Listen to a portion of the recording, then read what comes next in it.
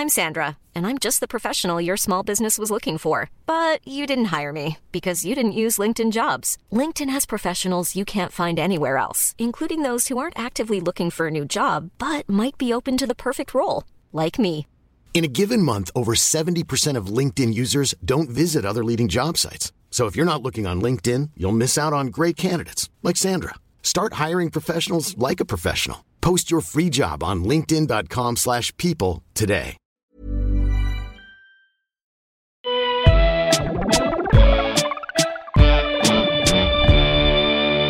Hello. Hello, everyone. So I've done that wrong. Why have you done that wrong? What's wrong Well, about you're not that? meant to say everyone, are you? You're meant to say, hello, you. Oh, hi, you. Great. Hi. Yeah, but that's a bit... That's really creepy and horrible. Informal. Yeah. And, well, to go further, did you say creepy? Yeah, creepy and horrible, in fact. Yeah, it is. I'm still hearing you way quieter than me, so I actually can't hear you. Oh, hang on a minute. How about if I hold it so that I look like I'm back? That's no different if you do that. Oh, hang on. Hold on. Let me just try something. Hang on, turn myself up even more. Oh my How's God. that? Well, that's great. Is that good? Yeah. I'm still going to hold this like this because I feel like I'm commentating on the horses. Yes, you certainly look that way. It's a lifetime dream. Any tips? Yeah, lucky dip, 2 for 1 for 3 evens. Really? Okay. What? I'll get down Ladbrokes immediately. And right, yeah. So, this is 3 in a Bar, the podcast. Yep, it About is that. and musicians and betting on betting tips for horses. I'll work on that. I can do better on the betting. Yeah. Actually, you know what? Horse commentating and horse betting 2 different are worlds. not really linked, are they? I don't think they are. I'd rather stick to the commentary side. You know, Yeah. Grand National, all that. Do you think that the horse commentators, are they interested in the betting side? Because are they just interested in the way they jump? The way they jump. I feel like John McCririck, I reckon he dabbled in both worlds, didn't he? Yeah, I'm sure I've seen him stood next to a betting a bookkeeper. More than once in his life, yeah. Yeah. Down some dark alley, yeah. But was he a commentator? Was he a presenter? Oh, God. Oh, see. I'm getting into another territory that I don't understand about or know generally about. Don't know much about horse commentary. I didn't think this episode would begin like this. I didn't either. And to be honest, if you are into that kind of thing, you've stumbled across the wrong podcast, I'm afraid. Yeah, that's probably the end of the. I'm trying to think of more words for horse, but I can't think of any more. Equine, equestrian. Oh, I said that one already. Oh, you did? Is it something beginning with a C? Cheval? Cheval. Or is that's goat, French for horse, isn't it? No, you're bang on. Oh, I was thinking of chèvre. Oh, God. Cheval. And also, Cabal, if you're into Spanish. French speaking, or Spanish, in fact, again, the wrong podcast. But anyway. Yes. We might have heard some Portuguese on this episode. Oh, nice maybe segue. In the faint background, but I'm not sure. Oh. Should we talk about what this one's about? This is Matthew Barley. That's right. The cellist. Internationally renowned cellist. Yeah. And we spoke to him live and direct from the rainforest in Brazil. That's right. Coolest place ever. Was it a rainforest? It sounded like one. Yeah. Do you remember when he showed us around at the beginning? Yeah. It looked absolutely incredible. I saw a lot of trees. Yeah, there were. A lot of foliage. Yeah. Yeah. On the terrible picture in Zencaster, you could just make out green and there was a lot of bird sound. That's it. I put 2 and 2 together. I've got a biography from his brand new album, which is called Electric, which is not out yet. But, we were granted early access. We were. And here's the biography. I'll start here and see how much of it we do. Go on. It's not long. It's actually not long. Matthew Barley's musical world has no geographical, social, or stylistic boundaries. His activities in performance, improvisation, cross-disciplinary... Nice. I'll start that sentence again. His activities in performance, improvisation, cross-disciplinary projects, composition and pioneering community programs have developed to form a uniquely eclectic international career. He's been described by The Times as the world's most adventurous cellist. What? And is as comfortable with core classical repertoire and improvisation as he is in a nightclub or in the Amazon rainforest. Did you add that, or was that there? No, that was in it. Get on. Yeah. Great. That was it. It's like the CD knew that we'd be talking to him. He did seem comfortable there as well, so good. He did. Yeah. It's not his first time there, was it? No. This is a quote from him here. Fortunate to be doing what I dreamed of doing as a child, I try to find a way to play whatever music I love. So I collaborate, improvise, juxtapose, arrange and rearrange. Matthew's studies were at the Guildhall School of Music. That's where you went, Verity. Yeah, that is where I went. And the Moscow Conservatoire. You been there? I didn't go there, no. Haven't even been there. And he's now involved in education, teaching classical musicians how to improvise. Oh, interesting. We should have asked about that. Oh, what a major thing to miss there. Oh. Matthew is married to Russian violinist Victoria Mullova. He plays Cesare Gili cello from Rome. Okay. Made in 1750. Lovely, lovely. Now, have you got one of those or played one? I've neither got one nor played right? one, but I do have a cello. And I reckon you do? are. Yeah, I reckon you are. I was with you for the first half of the name, and then I thought you were going to say Julius Cesare, but it's not, is it? No. Not made by Julius Caesar. No, it's not that old. No. So this record, Electric. Yes. I've actually got some more notes on it because I've got the CD artwork here. So shall I read more? Come on, keep reading. I really enjoyed this. It's like book at bedtime, isn't it? These are the notes by Matthew Barley. I'm not going to read them all, but just the first bit. Electric is a unique collection of works for cello and electronics. Electronics in music have been around for a very long time. The theremin is a century old. Did you know that? No. That's great. I didn't know that. But the genre of works for instrument and electronics became more popular in the 1980s, around the time when Jonathan Harvey wrote, how do you say this? Ricercare una melodia. Yeah.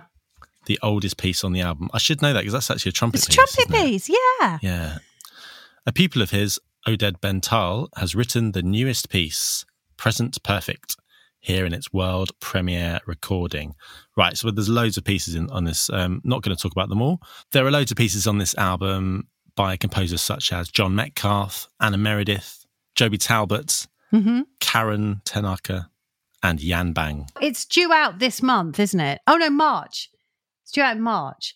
But a couple of the singles have already been released, which you can listen to on all your favourite forums. So there's one of the Anna Meredith pieces, Blackfriars, is already out.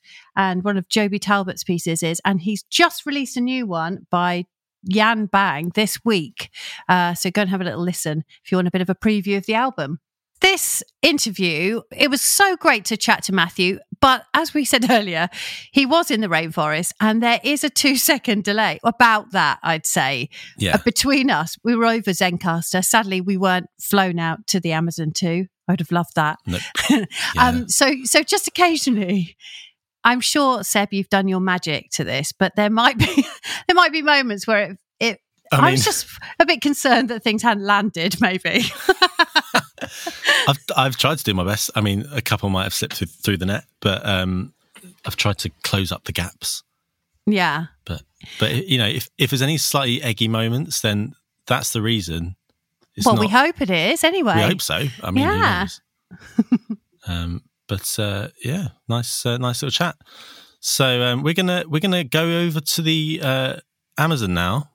Oh, lovely. The Amazon's in the rainforest. The rainforest is in the Amazon's in Brazil. That's right. Yeah.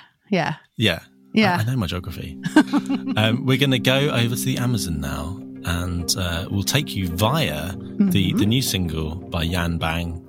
This is Noticing Things. It's the second movement called Replica. See you over in Brazil. This is Matthew Barley. I feel like I should be fading up some faders as I do that. Matthew Barley. Yeah, smooth.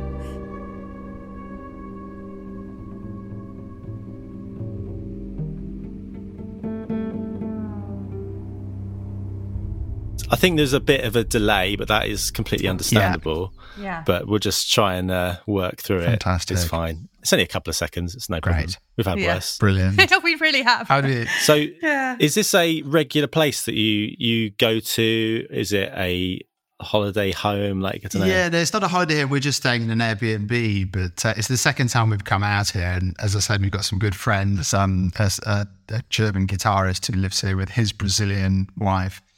So, it's just absolutely gorgeous. And after this, we're going to pop out to a waterfall and have a swim and a walk. And so it's glorious. Oh, wow. That's great. After this, I'm going to the dentist to get a filling done. So, and I'm going on the Central Line, so we're all going to have a cracking day, aren't we? Excellent. But it does look quite sunny there. It is nice, actually. Yeah, it is. I'm in Catford, not quite the Amazon. Not quite the Amazon. So we'd be really, really, really interested to chat to you about Electric, which is out very soon, I gather. It is indeed. I think we're in our 9th of February, in about 3 or 4 weeks or something, yeah. Oh, congratulations. We were lucky enough to be sent over each of the tracks. And it's a really fantastic collection. Oh, great. Thank you. Well, it's I mean, hardly anybody's heard it yet. So it's really nice to be getting early bits of feedback about it. Yeah. It sounds like excellent. Like the quality of it, it's got a real sound world to it. And for someone I've tried to, over the lockdown, tried to record myself multi-tracks and stuff in bedrooms and stuff. It's tricky, isn't it, to get it right when you have all those different tracks on top of each other. After a while, it can get a bit roomy. Absolutely. But you've done this really nicely. So I'd love to hear like the process of it and your sort of journey of multi-tracking over the years, how it's progressed. Well, yeah, it's I mean, I suppose the multi-tracking side of this album was just sort of one of all the elements that we had to deal with. And I've just learned a few fairly simple tricks about multi-tracking over the years, like making sure that you have a fractionally different sound for each track. Because if you start multi-tracking and you get an identical sound, that I think can also get a bit tiring on the ear. So sometimes that's about changing the position of the chair slightly, or changing the position of the microphone slightly, or just changing some of the parameters around the recorded sound. And there's also a huge amount you can do in the later sort of editing, mixing stage as well. Changing the EQ and exactly compression and that sort of thing, I guess. Yeah.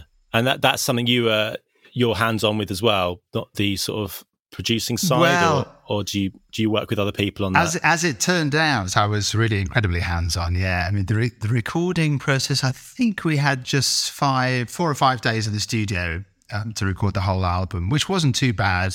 There was a lot of experimenting we did as we went along with different sounds. The engineer I had, Rob Plummer, was absolutely fantastic. He was so flexible, and I had Oded Bental as well, who's one of the composers from the album. He was sort of co-producing with me. So we got the actual recording done fairly quickly. And then the whole editing, mixing, mastering thing, I ended up being very, very involved in that and I hadn't really realized this in advance because it's the first time I've done an album of this kind of music, but because I was the only one who really knew how I wanted the whole thing to sound, I had to steer the whole thing. And it turned out to be way more time consuming than I'd imagined. It was just days and days and days and days of work. And I'm sure you know very much, I don't know what you do, Verity, but if you've been recording, Seb, you'll know very well just how it's a rabbit hole that you can never emerge from if you choose not to, because it's literally endless. And as you go through the process, you start to hear more and more, you start to understand more and more what you can do. But it was really fun to do. I enjoyed it a great deal. Yeah, and it's interesting you saying that about the kind of the process of editing and producing afterwards taking a long time, because I read you saying that particularly some of the tuning, one of the Joby Talbot tracks was a tricky old thing because it's right up there on the cello. And how hard was it to walk away from that? Or is this something you'd agonise over? It's definitely something I agonised over, yeah. And you find yourself at that stage in the studio just sort of juggling, I suppose, try to find out what's the most important thing that you want to put in. I mean, there were just a couple of places where, if I'm really honest, we didn't get precisely what I need to get recorded. There were just two, I think it was only 2 places we didn't get quite enough takes. And that was hard for me because sitting on the cello, there's not a lot I can do because you only hear that sort of big picture in the control room. So there are a couple of bits we missed, and then you find yourself in the studio having to make a decision. Well, do I auto-tune the note? That's very possible. Or do I go for the take which does have it perfectly but is musically not very good? Or do I go for the one that has the musical arc and just has that little imperfection? And in the end, in both of those instances, I went for the last sort of option. And I think that's because, as musicians, the way we begin to listen in the control room is almost a bit unrealistic. I mean, I hear things that even other musicians don't, just because I'm getting used to it so much, and it'll be like that for everybody. And most people, when they're listening, they're just listening to the music. However, when I hear those two bits, I still wince each time. I know that feeling only too well. I heard a great mantra the other day. It was just on a forum, like some sort of production forum, and someone said, if they're in the studio and they're obsessing over some tiny detail, they just say, "Would your mother notice it?" And I think that's great. That's a good one. You can. Because like my mum would just say, "Oh, it sounds lovely." Exactly. It sounds lovely, It probably slightly depends who your mother is. Oh, that's true. That's very true. That is true. But and also, you were just saying about that having to have, wanting slight differences in the sound, and that kind of helps that in a way as well. So it's also kind of conducive to getting these different sound qualities and the different lines and things. So it can work in your favour, I guess. Yeah, the slight imperfections. I think that's absolutely true. Well, one of my mantras is remembering Beatles tracks, because I'm a huge Beatles fan. There are lots of Beatles tracks with imperfections on, and nobody minds. Totally. Yeah, well, funnily enough, I remember, Matthew, I'm a cellist myself, but I remember having a masterclass many years ago with you, and you were saying that C major, talking about, many years ago. I hope I was kind to you. She didn't have quite such a blurry face back then. I did. It was all a blur.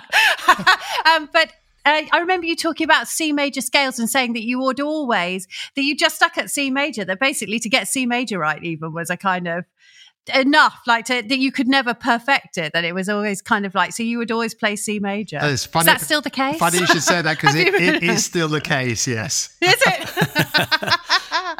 Oh, wow. Yeah, it's true. But I often think about that when I'm using scales to practice and things. And it's, I guess so you obviously are incredibly attuned to those tiny, tiny flaws. It's just, it's a never-ending thing, or like a spiral or something that there's not a place you reach unless you decide to reach that place. It's a decision about when you can stop. But I'm a great fan of a colleague of mine, Albert Gerhardt, who's one of the, just in terms of playing the cello, he's one of the real greats around today. He's also been practicing only one scale. He does E-flat major. He's been practicing it for 35 years or something. That's funny, actually. Recently, I've been thinking maybe I should swap over to E-flat sometime soon. Oh, you devil. You never know. So within that in mind, which of the tracks did you find hardest to record? Well, I think they all... Yeah, that's a good question. They all have subtly different challenges. Like, for instance, there's a track by John Metcalfe called Constant Filter. And while that's certainly the track on the album that I know the best, I commissioned it from John probably coming up to 20 years ago or something. And I must have played it, I don't know how many times in concert, probably over 100 over the years. So that's one I know really well. But because I know it so well, the challenges of that, of trying to get, even I know which notes I want to do more vibrato on or less vibrato on, and press a little bit more with the bow. And it's a very, very simple track. It's just kind of one singing line, really, apart from a little bit of improvisation in the middle. So that was a challenge from that point of view. I think in terms of left hand and hitting the right notes, Joby's Falling is definitely the hardest. Some of the leaps in that are really huge. And the problem with that one, of course, is that Joby actually asks for a huge reverb. I think he writes big glassy reverb at the beginning. So the effect he wants when you play this dom, bom, bom, when you play those 4 notes is that the first one is the loudest and they get softer towards the top. So that by the time you get to the top one, the previous 3 are all reverberating as approximately the same volume. So then you get a 4-note chord, which reverberates. And so the tiniest imperfection, obviously it sticks around for the length of the giant reverb. So you've really got to try and nail that one. So that was tricky from that point of view, yeah. When you were recording that one, did you have the reverb in your ears as you were doing it? Yes, I did, yeah. I used to try and do things the other way around and record without the reverb, but then I realised that actually, in terms of timing, when you're hearing the reverb you make slightly different decisions. So now I always try and have exactly the same reverb in my ears as will be there at the end. And it changes a little bit, but as close as possible. Of course, yeah. And then I guess, could you decide to tweak that reverb later on if you wanted to? Yeah, absolutely. And in fact, that's one of the ones, I mean, the later part of the process was one of the most enjoyable. I don't know if you've heard of an engineer called Mike Hatch. Mike started a company called Floating Earth probably 35 years ago or something, which is sort of a sister company to my record company, Signum Records. And I sort of engineered and mastered the whole thing with Mike at the end. I mean, obviously he was doing all the knob twiddling and I was sitting there and going, oh, a little bit more of this, more of that. But Mike is, I mean, it's hard to describe just what a wizard he is, but he mixed the whole thing in Dolby Atmos. I don't know if you know about Dolby Atmos. It's going to be it's going to be the thing soon, I think. And so the system he uses, I think it was 7.1.4. So I had 7 speakers around me at head level. The one was down below, and then 4 speakers up on the roof. And at a couple of points, he would just press a button, he would turn it back into stereo. And stereo sounded so boring and so flat afterwards. Oh, no. And I realized that for our ears as classical musicians, we're used to listening. You take someone like the Wigmore Hall, the amount of reverberation that you're getting from all around the room creates basically a Dolby Atmos effect. So that's what, as classical musicians, we're used to that really, really wonderful surround sound. And Mike would take individual lines and he'd add a little bit more of this reverb there and a little bit more color there and just got the whole thing sounding so natural and realistic. That was a very exciting process.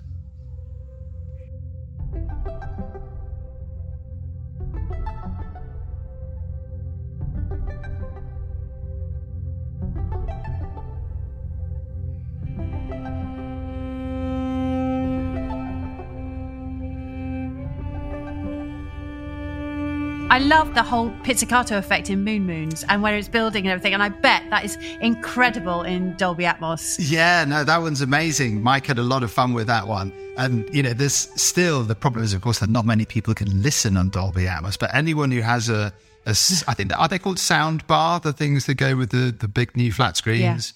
Yeah. Anyone who has a sound bar or Apple headphones, I think the AirPods Max and the other in-ear AirPods, you can get the surround on those. Sounds wonderful. I got some AirPods recently, so I've been sort of, just trying out some of the Dolby Atmos or the spatial audio. Yeah, they're sort of, I don't think they're not the same thing, but they're sort of related. Exactly. I think it's kind of confusing when you go between, because you can go from the stereo mix that nearly everything's been ever mixed in, but then you can change it to the spatial audio, which will be, I think, done by some sort of algorithm.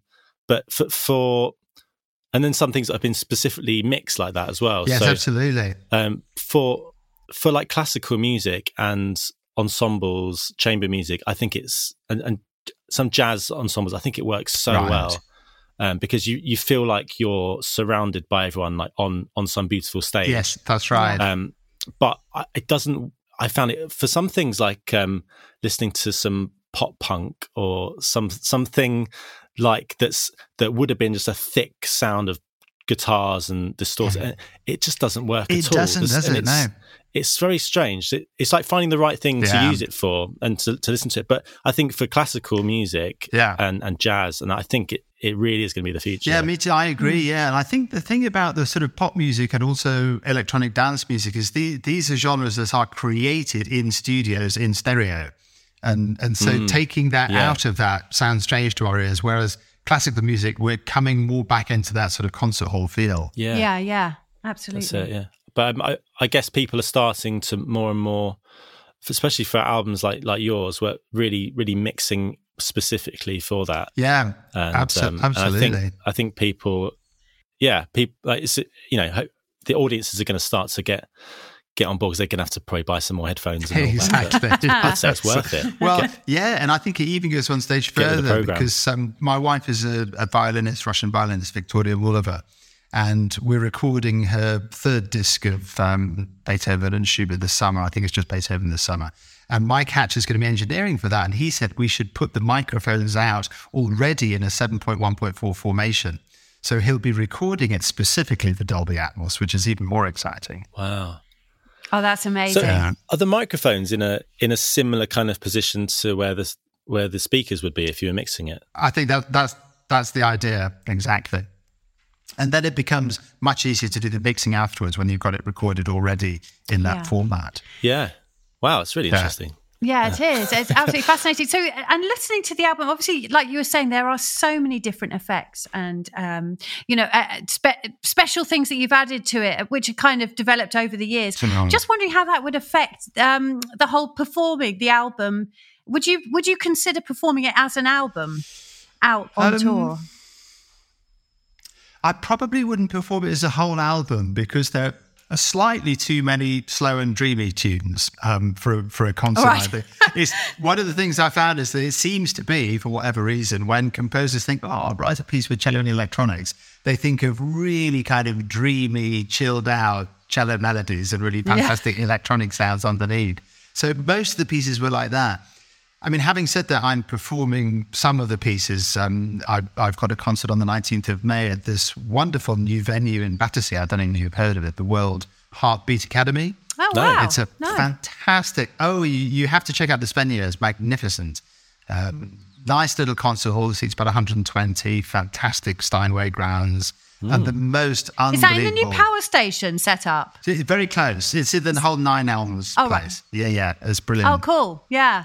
So there I'm doing 2 Beethoven sonatas, one in each half, and then before and after each Beethoven sonata, I'll be doing one of the tracks from the album. So there'll be 4 tracks there altogether. And your question, Verity, is very good. I'm not quite sure yet how I'm going to do that in concert because one of the things I enjoyed so much on the album was finding... Yeah, I mean, in the way that when we play Bach or Beethoven or something, we want to try and match the sound with what's in our ears. And so trying to match that sound, it's a thing of bow pressure and vibrato and so on and so forth. And when you've got all that electronics at your disposal, it's also all the normal sounds on the cello, but it's reverb and it's EQ and it's panning and it's this, that, the other. So I don't know how far I'll be able to go in concert, but it's going to be really fun trying, I think. Yeah. Definitely. Yeah, because we were speaking to Joby Burgess about this actually when he was just about to go on and perform the album. And because he's also on Signum, isn't he? And he was just talking about that kind of whole thing of having so many variables that could kind of potentially work against you. Exactly. Now, that's the thing. It's just a number of choices. I mean, that's it's the upside of the downside of the computer world, isn't it? That the choice range has just exploded so much. But sometimes that makes it very overwhelming and hard to see through the wood for the tree. There's never been a faster or easier way to start your weight loss journey than with PlushCare. PlushCare accepts most insurance plans and gives you online access to board-certified physicians who can prescribe FDA-approved weight loss medications like Wegovy and Zepbound for those who qualify. Take charge of your health and speak with a board-certified physician about a weight loss plan that's right for you. Get started today at plushcare.com/weightloss. That's plushcare.com/weightloss. plushcare.com/weightloss. I'm Sandra, and I'm just the professional your small business was looking for. But you didn't hire me because you didn't use LinkedIn Jobs. LinkedIn has professionals you can't find anywhere else, including those who aren't actively looking for a new job, but might be open to the perfect role, like me. In a given month, over 70% of LinkedIn users don't visit other leading job sites. So if you're not looking on LinkedIn, you'll miss out on great candidates like Sandra. Start hiring professionals like a professional. Post your free job on linkedin.com/people today. Did you perform the electronics as well, on the electronic sounds on the album as well? Hardly at all. No, they were almost all prepared by the composers. There are a couple of times where I sort of interact with him a bit. Like there's a passage in John Metcalfe's where I do a couple of things on pedals, and the notes that I play get a sort of a live treatment. And there are others where, I've got, as they call them, live electronics, which are sort of reacting to what I'm doing in real time, like the John and Harvey piece, which is all about the delays, which obviously precisely mirror what I've just done. And then one step even further, the piece by Oded Bental, where I don't know how he did it, but the computer is analyzing what I play in real time and responding. So there are certain parameters that he lays out, but it's slightly different each time. That makes it really fun to play. But I don't actually create any electronic sounds myself. No, my job is fairly limited to playing the cello, which is hard enough. Yeah. Well, that's... Yeah. So that one by Oded Bental, is that the one that's using some artificial intelligence? Exactly, yeah. That's a big thing of Oded's. It's fascinating. How does that work? I don't know.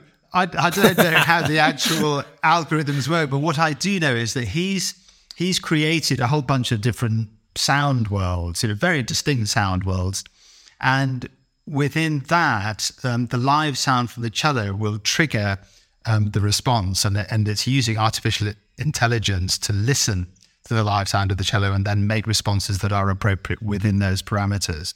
And that came out of discussions with Oded, because I was saying, can we set this up so the computer's like a live musical partner for me, so that it's going to surprise me in a way that's musical and intelligent, so I feel like I'm having a dialogue with the computer. And this piece came out of that conversation. And it's only in very recent years that's been possible, just because of the amount of processing power the computers now have. They just couldn't handle it before. And now that's possible, yeah. So you do get slightly different responses each time. So there's that feeling of being able to just play in and out with the computer, which is really fun. I bet it's fun / unnerving at times. It's, it's like sentient. Yeah, no, I guess if I think about it now away from the cello, I know exactly what you mean. In the musical context, it's just like, yeah, great, I'll go along with that. Yeah, that's great. And he was a student of Jonathan Harvey, that's right, isn't it? So it's a lovely kind of arc to the album. Isn't that nice? Yeah, I was delighted when I heard about that. Yeah. And I actually should sit Oded down sometime and get a few stories about Jonathan, because he was clearly an amazing guy. And I'm pretty sure he taught on the west coast of America. That's where they'd studied with him. Oh, really? Yeah, I think so. But this piece, the Ricercar that he wrote, the more I played that, the more I appreciated the finesse of the composition, and the imagination, the sort of the human computing power that Jonathan must have used to write, imagining all the time what would have been happening with the delays, and to make the written cello part work with what the delays were going to do. I just found that extraordinary, because it works so well. And it's such a simple device as well, but it's absolutely brilliant. Yeah. What were the first things you remember in your career when you started experimenting with the electronics, or recording yourself, or multi-tracking, that kind of thing? Yeah, that's a good question. I mean, I think back in the 90s, all the sort of first invitations I got to do things with electronics, I actually turned down, just because the technology of the microphones then was so disappointing. I just found that every time I tried playing something through a cello mic, the sound that was coming back was so poor, I just couldn't. It just made me feel so uncomfortable. It kind of made me squirm. But then I think towards the end of the 90s, I just thought, okay, I need to get this going, because I'm fascinated by the possibilities of the whole electronics world. So I arranged to spend a day in a studio in London, and the woman who was running the studio, Leslie Willis, very kindly agreed to get a bunch of manufacturers to send all their best sort of cello contact mics around. We spent a whole day just auditioning them all, and I found a DPA one, which I bought, which I still use to this day. It's an incredible microphone. And that for me was a big kind of touchstone moment. It's like, oh, wow, I can play with electronics now in a way that I like the sound. And suddenly that opened up a whole world. And it wasn't long after that I did the Silver Swan, which was the first album where I tried all the multi-tracking on. So that was one of the very first experiments. Yeah, I was listening to you talking about that when you were going to you were going to talk about the recording process, and you said a really interesting thing about not wanting to bore musicians about it, but at the same time not wanting to alienate people who didn't know. And that's a really interesting kind of problem/prospect to have. Is that something you're thinking about when you're programming concerts or when you're thinking about what you're going to record, like kind of hitting that balance? Yeah, definitely. I think, yeah, definitely. I was talking about something a little bit similar the other day with John Tavener's wonderful piece, The Protecting Veil. And I think what John managed to do in that piece was write a work that I think is a kind of a holy grail for a lot of composers, which is something that's both very accessible and extremely sophisticated at the same time, so that you're not, I think it's relatively easy to sacrifice one to the other, one for the other. Yeah. But John managed to get that happy medium, and it's something that I'm thinking about all the time. I mean, both when I program, but also when I talk about music, is what is the language that can include the most people? I guess that's the way of putting it. Yeah. Absolutely.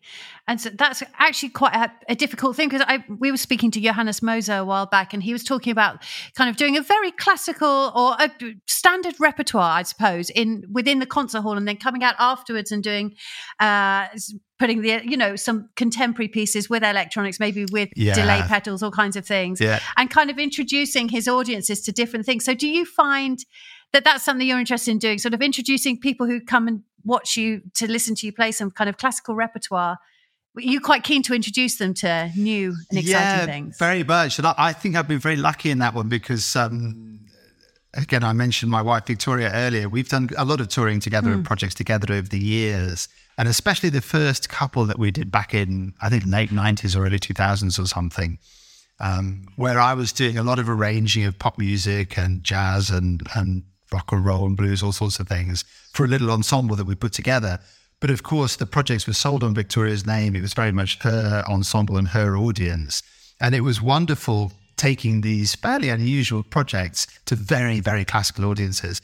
And what we found time and time again was actually those audiences loved it. So long as you didn't pitch it too far to the left or the right or something, there was a great feeling of, I think there was a feeling of, we've done something adventurous and we enjoyed it. Well done us. It was that sort of vibe.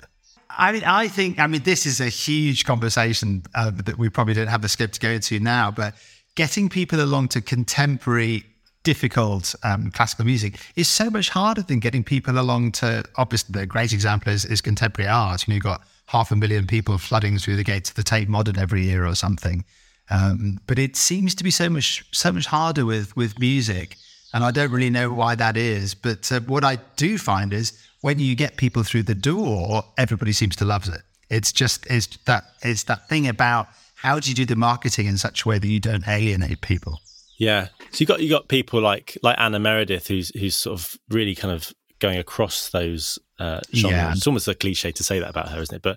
But she's nominated for a Mercury Prize and getting played on Six Music. Yeah, that's right.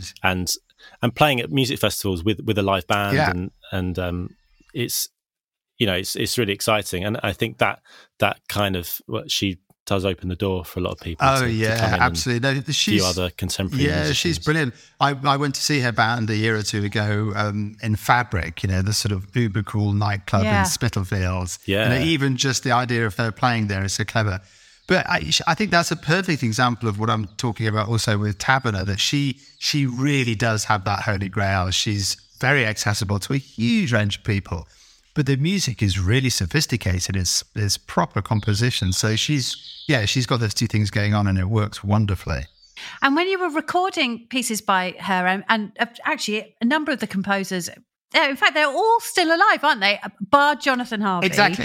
So, did you, were you referring back to them? Did you go and consult them at all during the process, or did you kind of feel like, no, this is a separate thing now? No, very much so. I mean, I think there are a couple of exceptions. Michael Gordon, the sort of Bang on a Can All-Stars chap who wrote, what is it called? Into the Light? Gosh, I forgot the name of that one. That's really funny. All right. Light is Calling. That's the one. Thank you. I don't know Michael, so I wasn't in touch with him about that at all.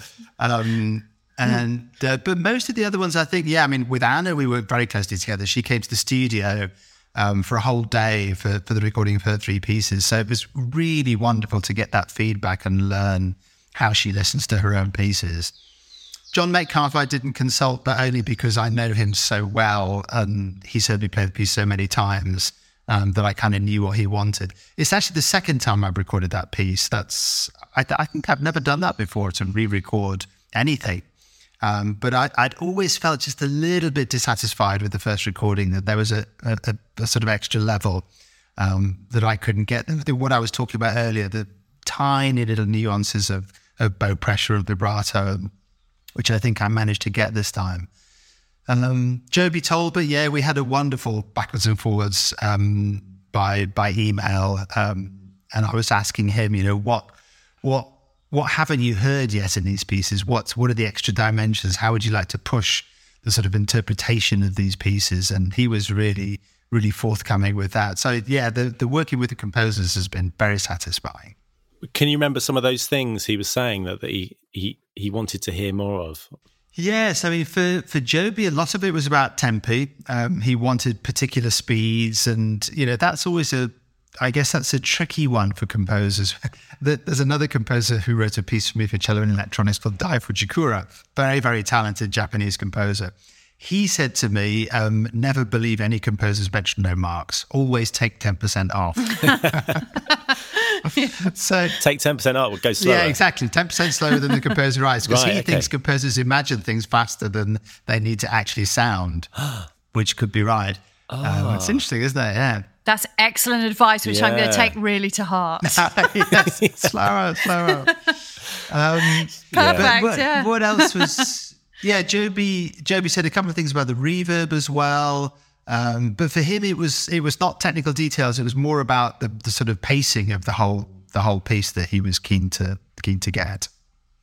And then Anna was very, she's got such a sharp ear. She really wanted to concentrate on the details a lot. So we went into all sorts of things there, and there were passages where she just wasn't happy, and we did again and again and again. And I really liked that, because that's also the way I work, just sort of repeating things, sort of chasing that elusive little detail. So I enjoyed working with her a lot. So would you record those, a few bars in isolation just to get that right, or would you do the whole thing as one take again and again?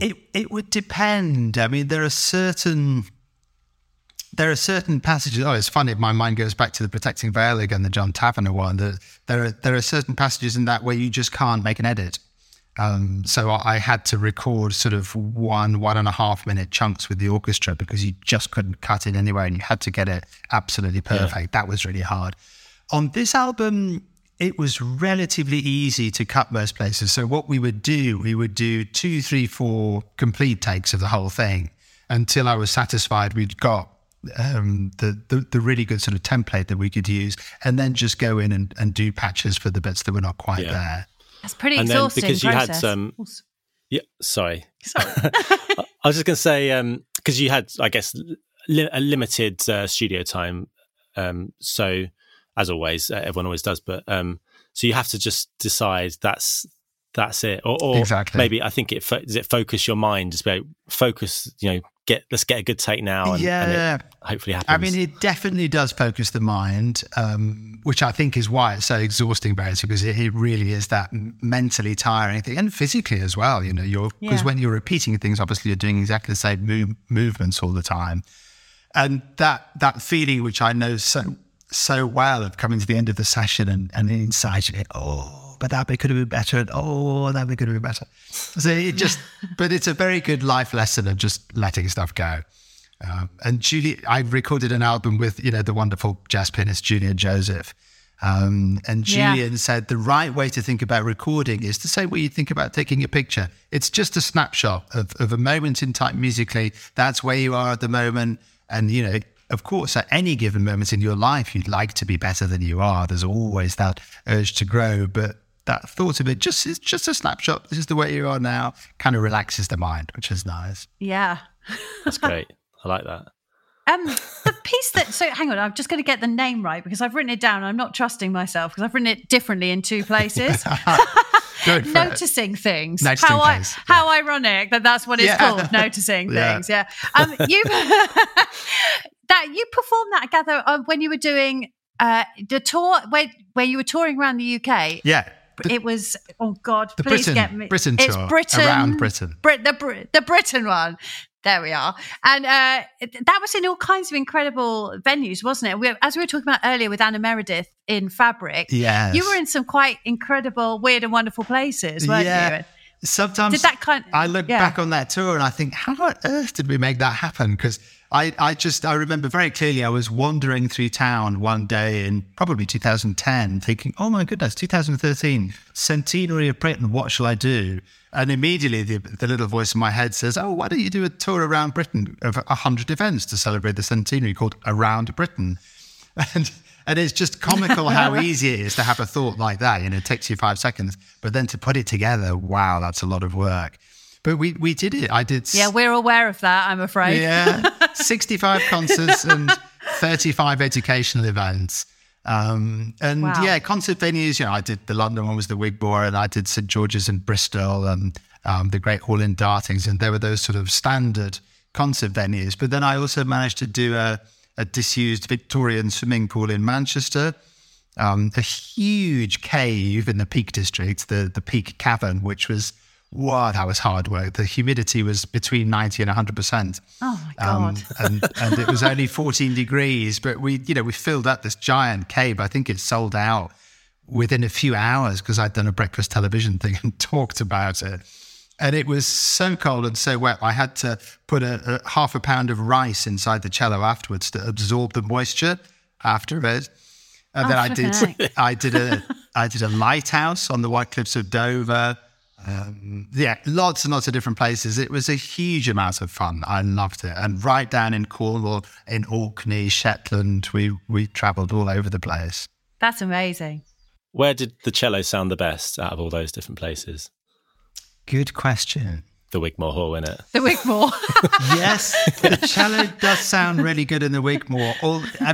St George's in Bristol. Well, St George's in Bristol and the Great Hall in Dartington, I would put those three as my favourite halls. And if I was forced to choose between the three of them, I might even go for Dartington Great Hall just because the ambience is so astonishing. You're in a sort of 800-year-old That whole place is hall. Excellent. Oh, magical. Just magical, yeah.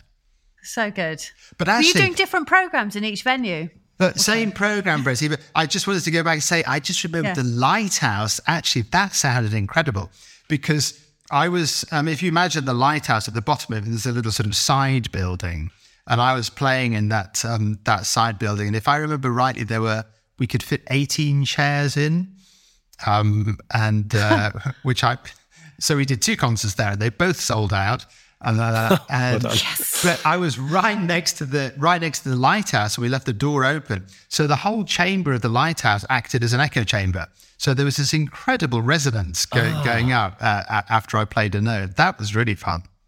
Does that place get used for concerts often? Were you the first? I think that was the first, yeah. I had a really nice little association with the National Trust, and that was one of their properties. I think we did 8 or 10 different National Trust places, from gorgeous old houses to that lighthouse and a couple of other interesting ones. Yeah. Brilliant. So have you got you talked about performing some of these pieces in concerts. Is there a tour attached to this album? Not a tour, no. I think I'm going to be doing things dotted around. There's concert in London, the World Heartbeat Music Academy on the 19th of May. I'll do a couple of these pieces in Dartington, actually, in summer. But what I'm working on, it's a program that I'll be, I think I'm going to start to tour it in about a year's time in March 24. And that's when I'll be touring the pieces from this album. That particular tour is going to be made up of 2 albums. So this one, Electric, and I'm starting work on another one now, which will come out at exactly the same time in the year, which will have some of my own compositions on it. Oh, wow. So that the tour, which is a first. Is it? Wow. So that touring program will consist of some of the pieces from Electric and some of the pieces that I've written for my own album, and that'll be the big touring stage. Was it called Acoustic? Is it? I'm not sure what it's called yet. It might be called Making a Song and Dance, but I'm not 100% sure yet. So these are the first compositions that you will have released? Yeah, isn't that frightening? Or written, yeah. I wrote a little piece for a group that I used to run called Between the Notes, which I wrote in 1997 or something. I don't remember anything about it at all. But since then, my sort of creative musical instincts have been just confined to improvisation, which of course is very close in a way, but it's also a really, really long way away.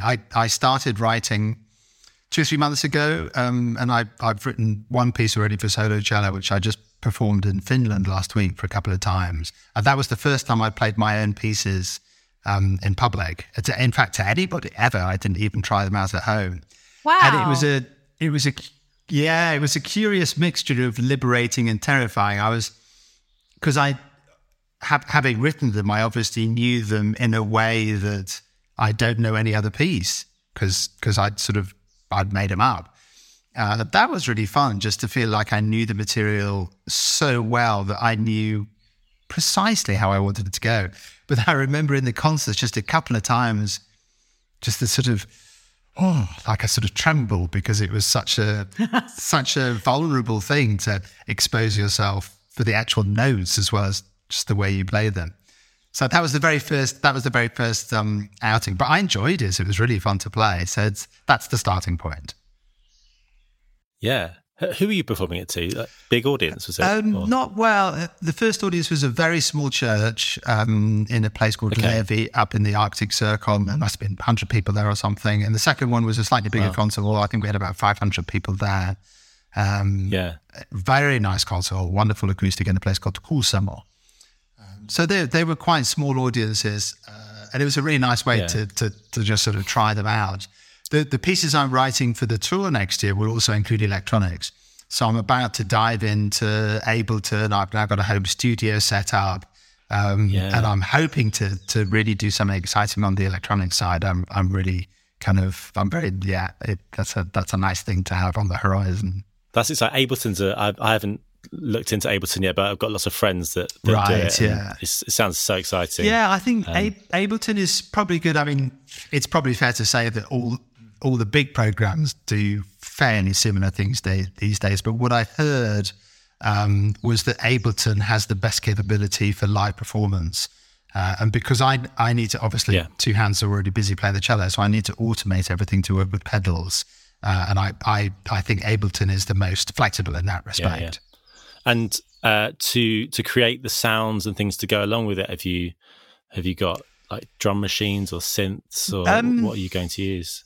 I think I might use a package called Omnisphere, which is something that I've come across, which has got an awful lot of sounds in it that have been created, especially for the package. So I think I might use some already created, almost like a library of sounds from Omnisphere, but mostly just things from the cello.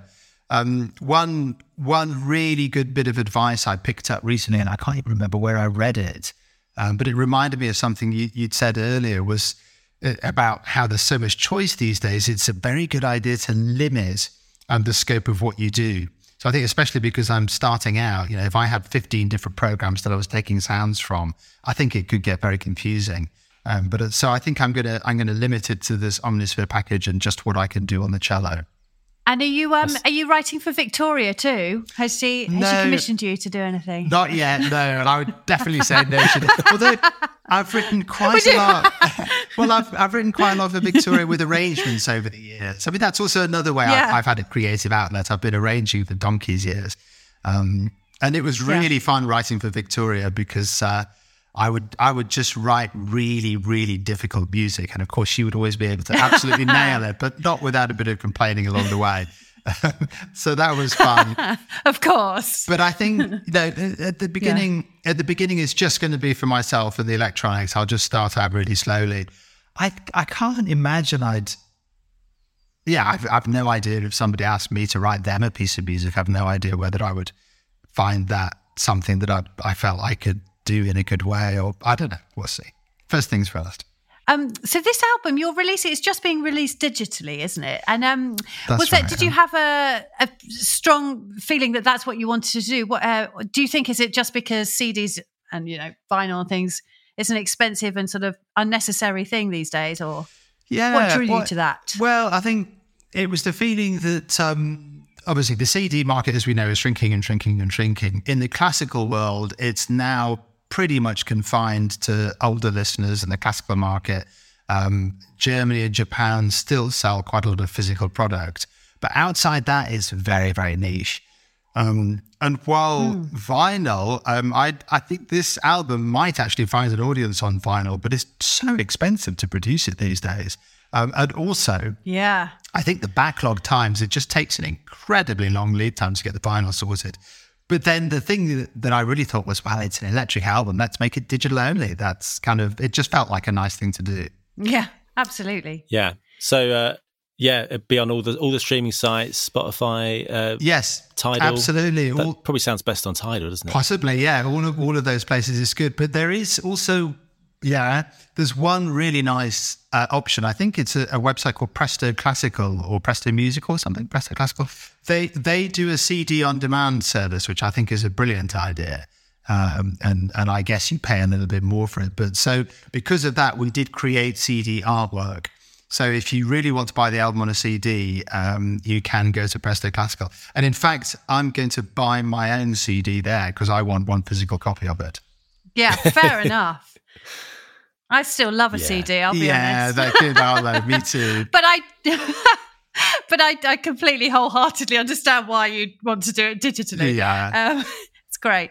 And you're releasing them as singles. There's a couple of the singles are out currently, aren't they? So one of the Anna Meredith tracks. Yeah, Blackfriars. Yeah. And one of the Joby Talbot That's singles. right. Is that right? Motion Detector, I think, came out last week, which is a fantastic piece. That's one of the ones that really didn't conform to the sort of nice cello ballad and lots going on in the electronics. It's good that all these different rhythmic loops. I think there are rhythmic loops that I set up in 8, 7, 6, and 5 at the beginning. So all those polyrhythms sort of fighting against each other. And then there's this huge climax where there's a whole layer of cellos coming, plus the choral sample from another one of Joby's pieces. So that's got a very distinctive sound. Well, it's very effective, rhythmic and effective. It's been excellent. Thank you so much. Good luck with the album. Well, thanks so much. It's a real pleasure to talk about it because now it's sort of been out of my mind for a couple of months because the job was done, but it's fun to remember all those little moments in the studio and stuff. Yeah, thank you.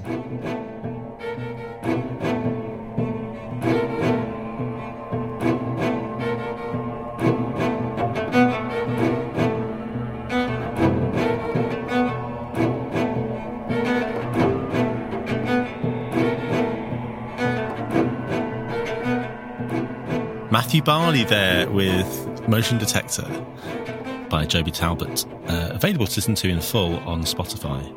Yeah. Oh, that was great. That was so interesting to hear about this album. I really enjoyed it when I was listening through to it. I really love Moons by Anna Meredith. That's a cracking track, isn't it?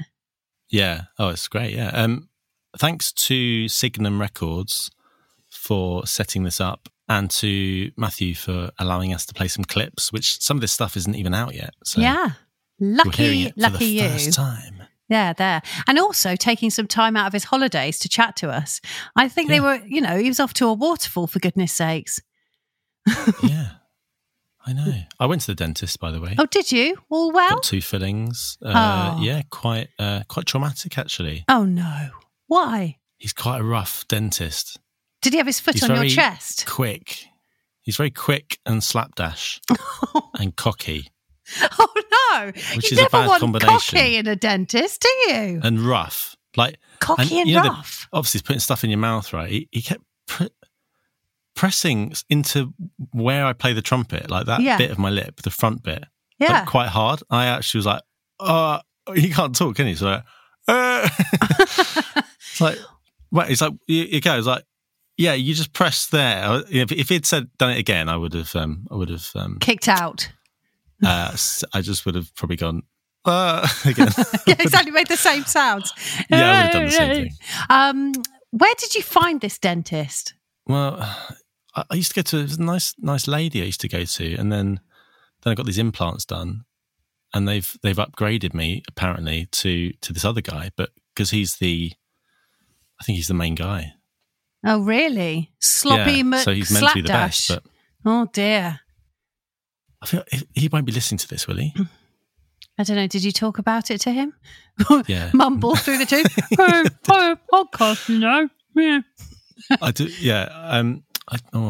If he is listening, I'd just like to say you've done a wonderful job. I can see nothing to complain about at all. Nothing. That's great. All good. I do have to go back though because it didn't fix the problem I've got. I think I've broken the tooth. Oh, Gordon Bennett. Yeah, and I'm going to Australia next week. So flipping heck, it's next week. It's actually New Zealand I'm going to next week. Wow. Have you started the process of packing for 5 weeks away yet? No, but I've written a list of things to buy. Yeah? Pants. Yeah, you're going to need at least 35 pairs, I imagine. Yeah. It's just always good to overpack on the pants. Well, I mean, how do you wash pants on a tour like that? 5-week tour? Not when you're in a few days here, a few days there. No, you need 35 of everything. Yes. So, yeah, a few of those. What else? I've lost my a sunglasses. selfie stick? Yes. Actually, not a bad idea. A drone? Gonna take all the gear. Yeah, good. Maybe travel chess? Yes, magnetic. Yes. All the essentials. Should I take a microphone? Yeah, why not? If you can fit it in. Yeah. Why don't you take one of those little handheldy ones that we've got? Yeah, I've got something I could take. I think you should do a little travel log if you get a chance. You know, you're going to see some things, aren't you? It's very exciting. Yeah. Have you ever been out to Australia or New Zealand before? Never been before. Wow. So where's the place you're most psyched to go and see? I haven't actually looked into like the details of what's in each place. I'm just really excited to go to New Zealand.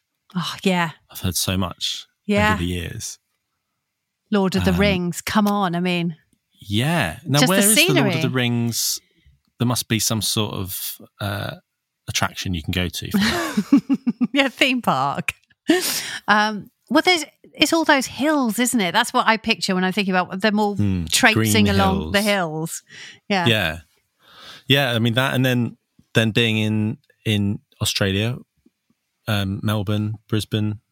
Yeah. Sort of just being by the beach, surfing. Oh my God. All that sort of thing. I'm so having jealous. Some nice coffees and food. Yeah.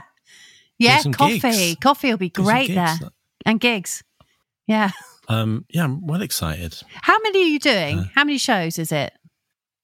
I think there's like 17 or so gigs. So we've got a few days off. Nice.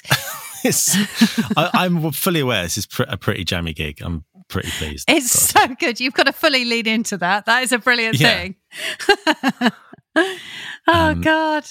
Yeah, but I was trying to work out how to get in touch with my wife and daughter throughout this whole time. Oh, what time difference wise and all that jazz. Not sure how it's going to work. Oh yeah. I think I'm just have to go off grid for 5 weeks.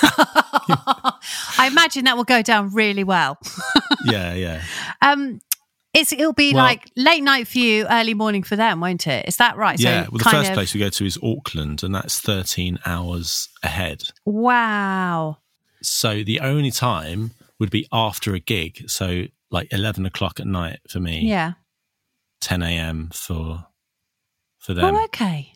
That's not too bad. Yeah, but that's sort of socialising time, isn't it?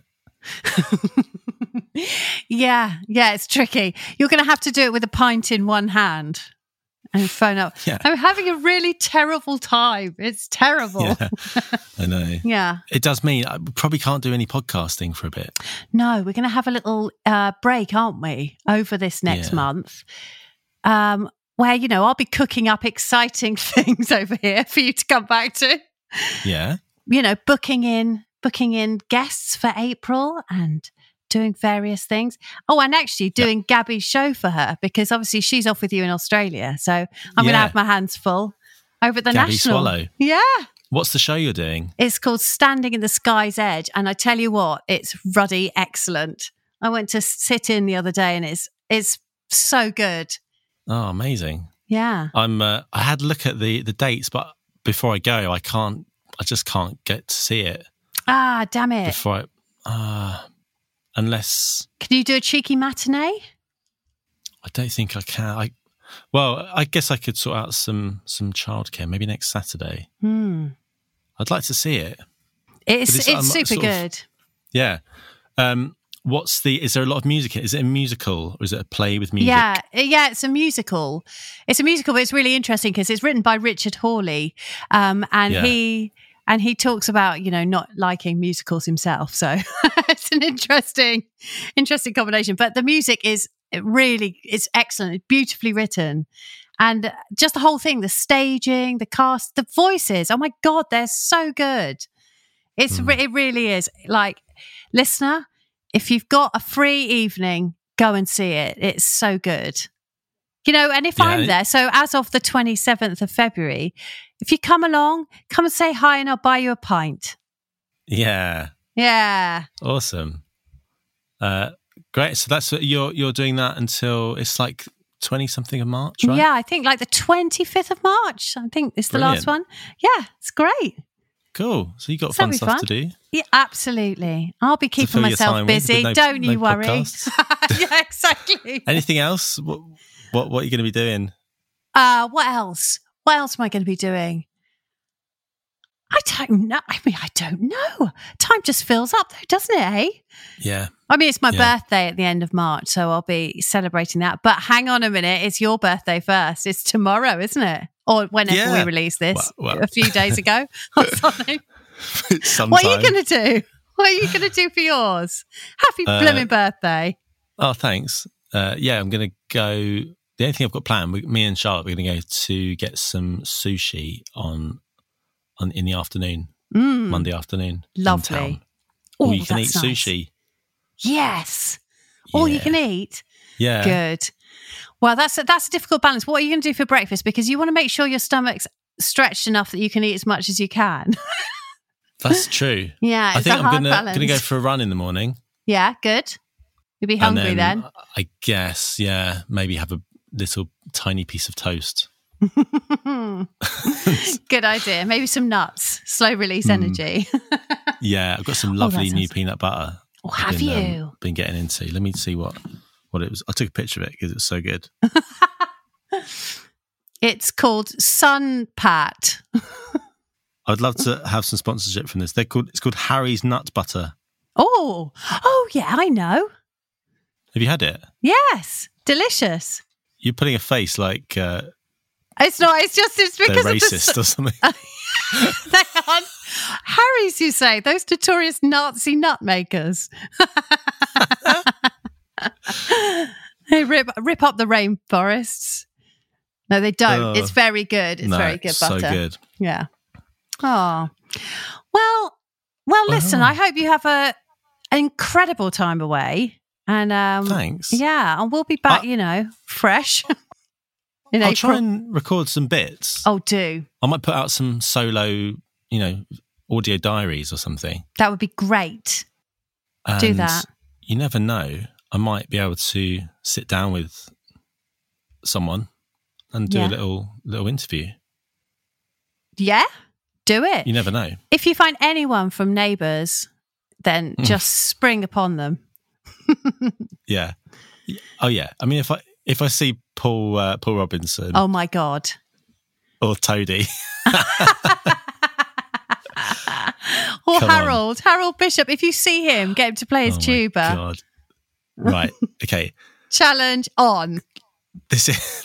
Can we let internet do your thing? Let's set this up. Yeah. I'd like to chat to Ian. What's his name? Ian. Oh. Ian Sinclair. No, it's near footballer. Ian. I'm going to look him up right now. Is it? Harold Bishop. Harold Wayne Bishop. Did you know he had a middle name? I didn't know that. Harold Wayne Bishop is played by Ian Smith. Ian Smith. Oh. Yeah, sorry. Who's Ian St. Clair? I don't know. I'm going to look Ian St. Clair up now. Didn't he play for like Wimbledon or something? Ian St. Clair is an American voice actor and voice director. Oh, made him up. You did. Ian Smith. Yeah.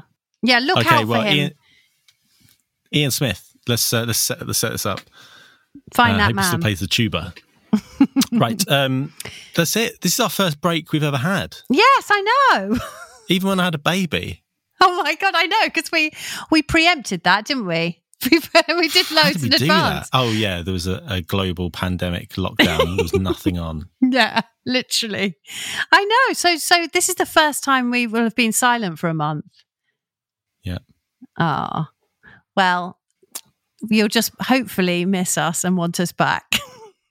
Feel free to listen back to the back catalogue. Oh yeah, and it's extensive. I'd say join up to the Patreon, but there's probably not going to be much on there for a while. But there is loads of stuff like from the past.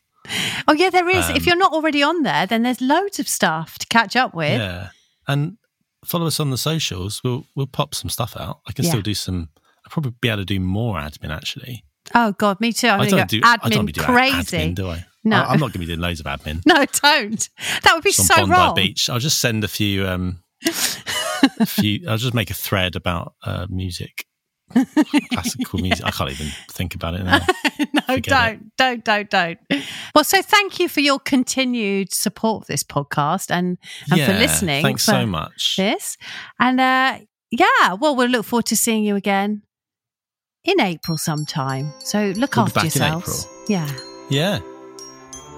Keep in touch. Bye.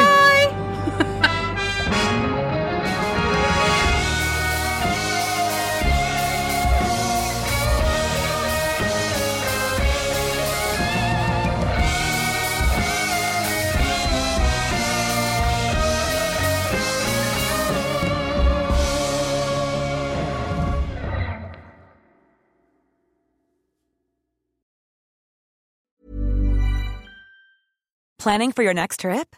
Elevate your travel style with Quince. Quince has all the jet-setting essentials you'll want for your next getaway, like European linen, premium luggage options, buttery soft Italian leather bags, and so much more. And is all priced at 50 to 80% less than similar brands. Plus, Quince only works with factories that use safe and ethical manufacturing practices. Pack your bags with high-quality essentials you'll be wearing for vacations to come with Quince. Go to quince.com/pack for free shipping and 365-day returns.